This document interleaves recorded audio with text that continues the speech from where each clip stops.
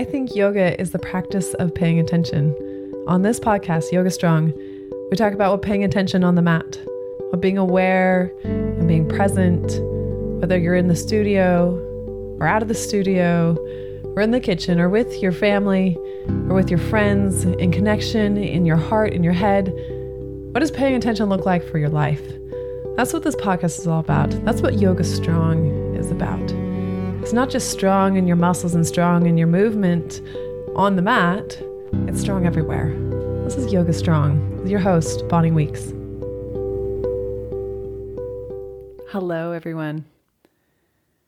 I have had this idea for a while, and it is to read to you. It's kind of a funny thing to laugh about since you're listening to me anyway, and listening to audiobooks and listening to podcasts, right? It's a thing.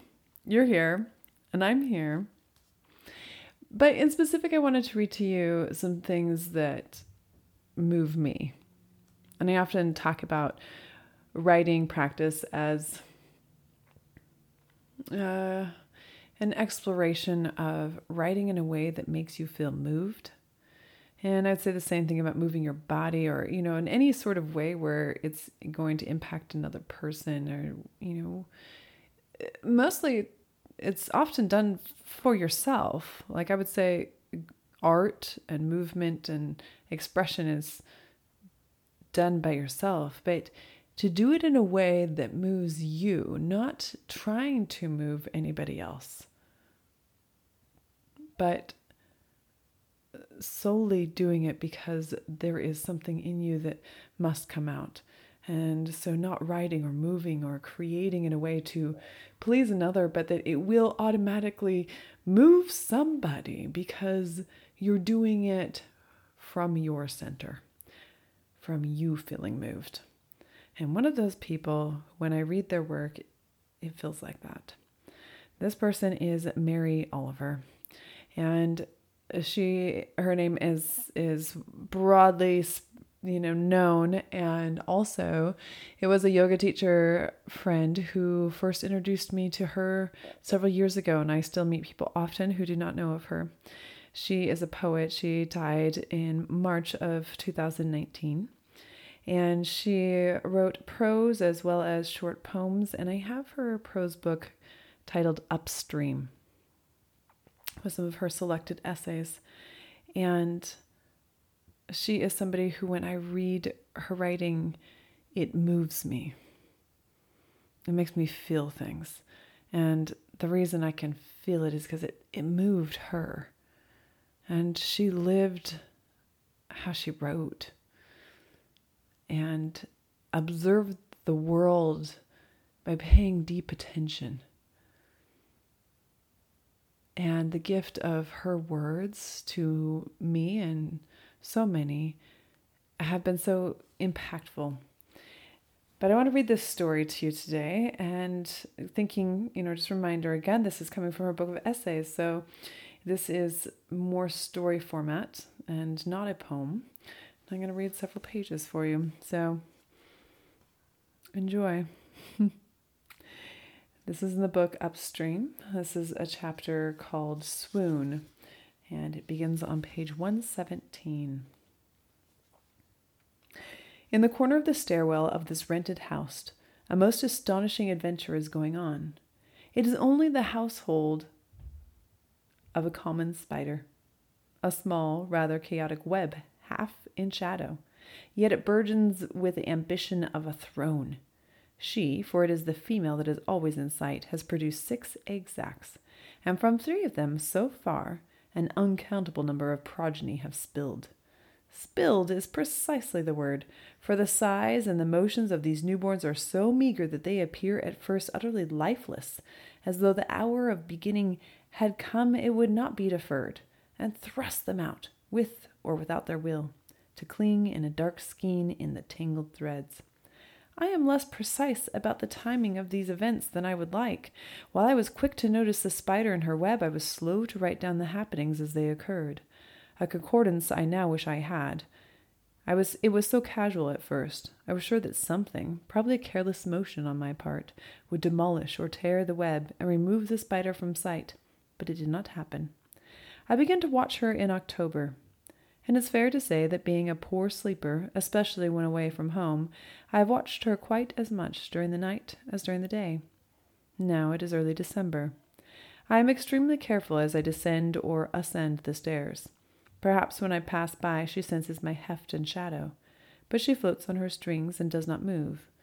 Nor, I think, would she flee easily from any intrusion. Her egg sacs, all of them, are hanging near her, in an archipelago, the oldest at the top and the newest at the bottom. And without question she is attached to them in some bond of cherishing. Often she lies with her face against the most recently reconstructed, touching it with her foremost set of limbs. And why should she not be fond of it? She made it from the materials of her own body. Deft and plump, she circled and circled what was originally a small package, and caused it to grow larger as the thread flowed from her body. She wrapped and wrapped until now the sack sways with the others in the threads of the web, not round exactly, but like a Lilliputian gas balloon, pulled slightly along the vertical. And still she fusses, pats it, and circles it, as though coming to a judgment, then pats some more, or dozes, still touching it. Finally she withdraws her set of legs, curls them, almost as if a swoon or a death, and hangs motionless, for a full half-day. She seems to sleep. The male spider comes and goes. Every third or fourth day I catch sight of him lurking at the edge of the web. What he eats I cannot guess, for the treasures of the web, which do not come, sometimes for many days, are to all evidence for the female only. Whether she refuses to offer him a place at her table, or whether he has no need of it, I do not know. He is a dapper spider. Being male and no spinner, he lacks the necessity of the pouch-like body in which to store the materials from which comes the bold and seemingly endless thread. He is therefore free to be of another nature altogether, small and shy and quick. Twice, while I have been watching, when the egg sacs have been in the unseeable process of pouring the tiny billeted spiders forth, he has been in the web, perhaps like some male cats, and other mammals also. He will take this arrival with ill humor and feast on a few of his own progeny. I do not know. Whenever I see him poised there and lean closer to him, he steps briskly backward and is instantly enfolded into darkness and gone from sight. It is 5 a.m. Good fortune has struck the web like an earthquake, or has struck the web like an avalanche. A cricket, not the black flat-bodied northern sort I am used to, but a paler variety, with a humped shrimp-like body and whip-like antennae and jumper's legs, has become enmeshed in the web. This spider is not an orb weaver. That is, she does not build a net, silken and organized and centered along a few strong cables. No, her web is a poor thing. It is flung forth ungloriously, only a few inches above the cellar floor. What is visible is in a wild disorder. Nevertheless, it functions. It holds now the 6 egg cases and the cricket, which struggles in a sort of sling of webbing. The spider now is never still. She descends to the cricket again and again, then hastens away and hangs a short distance above. Though it is almost impossible to see, a fine line follows her, jetting from her spinneret as she moves. She is wrapping the cricket. Soon the thread thickens. The cricket is bound with visible threads at the ankles, which keeps it from tearing loose with the strength of its huge back legs. How does the spider know what it knows? Little by little, the cricket's long front limbs with their serrated edges, flung in an outward gesture from its body, are also being wrapped. Soon the cricket's efforts to free itself are only occasional, a few yawnings towards push or pull. Then it is motionless. All this has taken an hour. There has been nothing consumable in the web for more than a week, during which time the spider has made her 6th egg case and, presumably before that, carried through some motions of romance with her consort, and produced the actual eggs. Her body during this week, I mean the dust-colored sofa-button, bulbous part of her body, so visible to our eyes, has shrunk to half of its previous size. Then, as I continued to watch, the spider began a curious and coordinated effort. She dropped to the cricket, and with her foremost limbs, which were her longest, she touched its body. The response was immediate lurching of the cricket. also spider and web. Swiftly she turned. She was in fret, beginning the motions of turning even as she reached forward, and then, even before the cricket reacted, with her hindmost pair of limbs, she kicked it. She did this over and over, descending, touching, and turning, kicking, each of her kicks targeting the cricket's stretched out back limbs. She did this perhaps 20 times. With every blow, the cricket swung, then rocked back to motionless. The only signs of life, a small, continual motion of the jointed mouth and a faint bubbling therefrom. As I watched, the spider wrapped its threads again around the cricket's ankles. Then, with terrible and exact precision, she moved toward an indentation of flesh just at the elbow joint of the cricket's left front limb, and to this soft place she dipped her mouth. But, yet again, at this touch the cricket lurched, so she retreated and waited. And then again, with an undivertible aim, descended to that elbow where finally, with no reaction from the cricket, she was able, for perhaps 3 minutes, to place her small face. There, as I imagined it, she began to infuse her flesh-dissolving venom into the channels of the cricket's body. Intermittently, the cricket still moved, so this procedure even yet required some stopping and restarting. But it was clearly an unretractable operation. At length, in 20 minutes perhaps, the cricket lay utterly quiescent, and then the spider moved, with the most gentle and certain of motions, to the cricket's head, its bronze, visor-like face, and there again, surely, and with no hesitation, the spider positioned her body, her mouth once more at some chosen juncture near the throat, the spinal cord, the brain. Now she might have been asleep as she lay, lover-like, alongside the cricket's body. Later, hours later, she moved down along its bronze chest and there fed again. Slowly her shrunken body grew larger, then very large, and then it was night.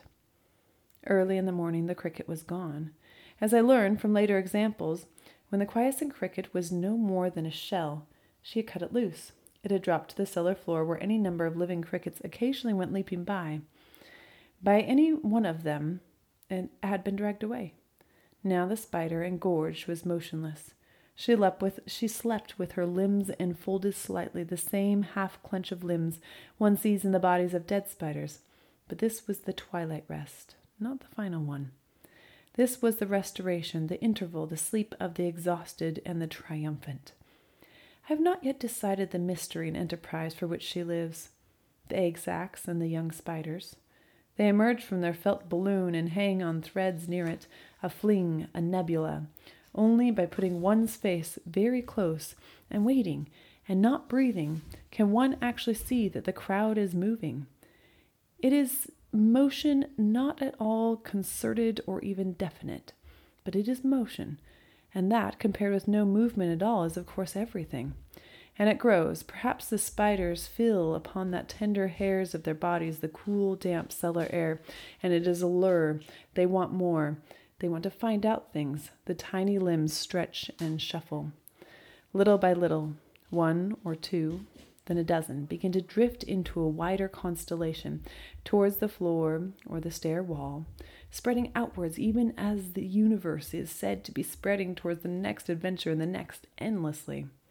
In 6 or 7 days after their birth, the little spiders are gone, and my attention passes from that opened and shrunken pod to the next below it, which is still secretly ripening, in which the many minuscule bodies are still packed tightly together, like a single thing. How do they get out of that egg sac? Do they tear it with their fragile limbs? Do they chew it with their unimaginably tiny mouths? I do not know. Nor do I know where they all go, though I can imagine the dispersal of thousands into the jaws of the pale, leaping crickets. Certainly only a few of them survive, or we would be awash upon their rippling exertions. Only once in the space of time, after the bursting of 3 of the 6 pods, did I see what was clearly a young spider, many times its original burst size, and still no larger than a pencil's point. It was crawling steadily away through a last hem of the mother's web. This is the moment in an essay when the news culminates and, subtly or bluntly, the moral appears. It is a music to be played with the lightest fingers. All the questions that the spider's curious life made me ask, I know I can find answers in some books of knowledge, of which there are many. But the palace of knowledge is different from the palace of discovery, in which I am truly a Copernicus. The world is not what I thought, but different and more. I have seen it with my own eyes. But a spider? Even that? Even that.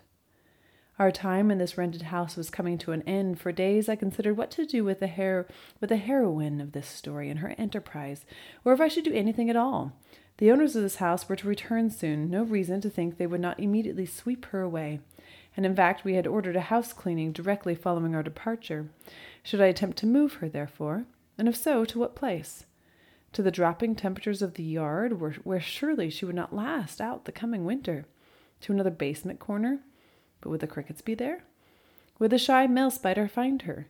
Could I move the egg sacs without harming them, and the web intact to hold them? Finally, I did nothing. I simply was not able to risk wrecking her world, and I could see no possible way I could move the whole kingdom.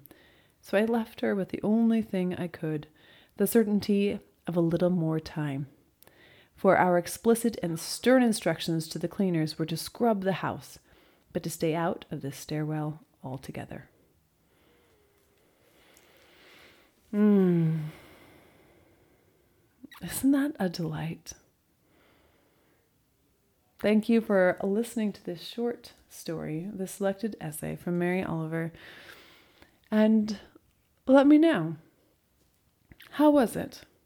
How was it to be read to? And maybe I will read you some more poems another time. Thank you for listening. Have such a wonderful day.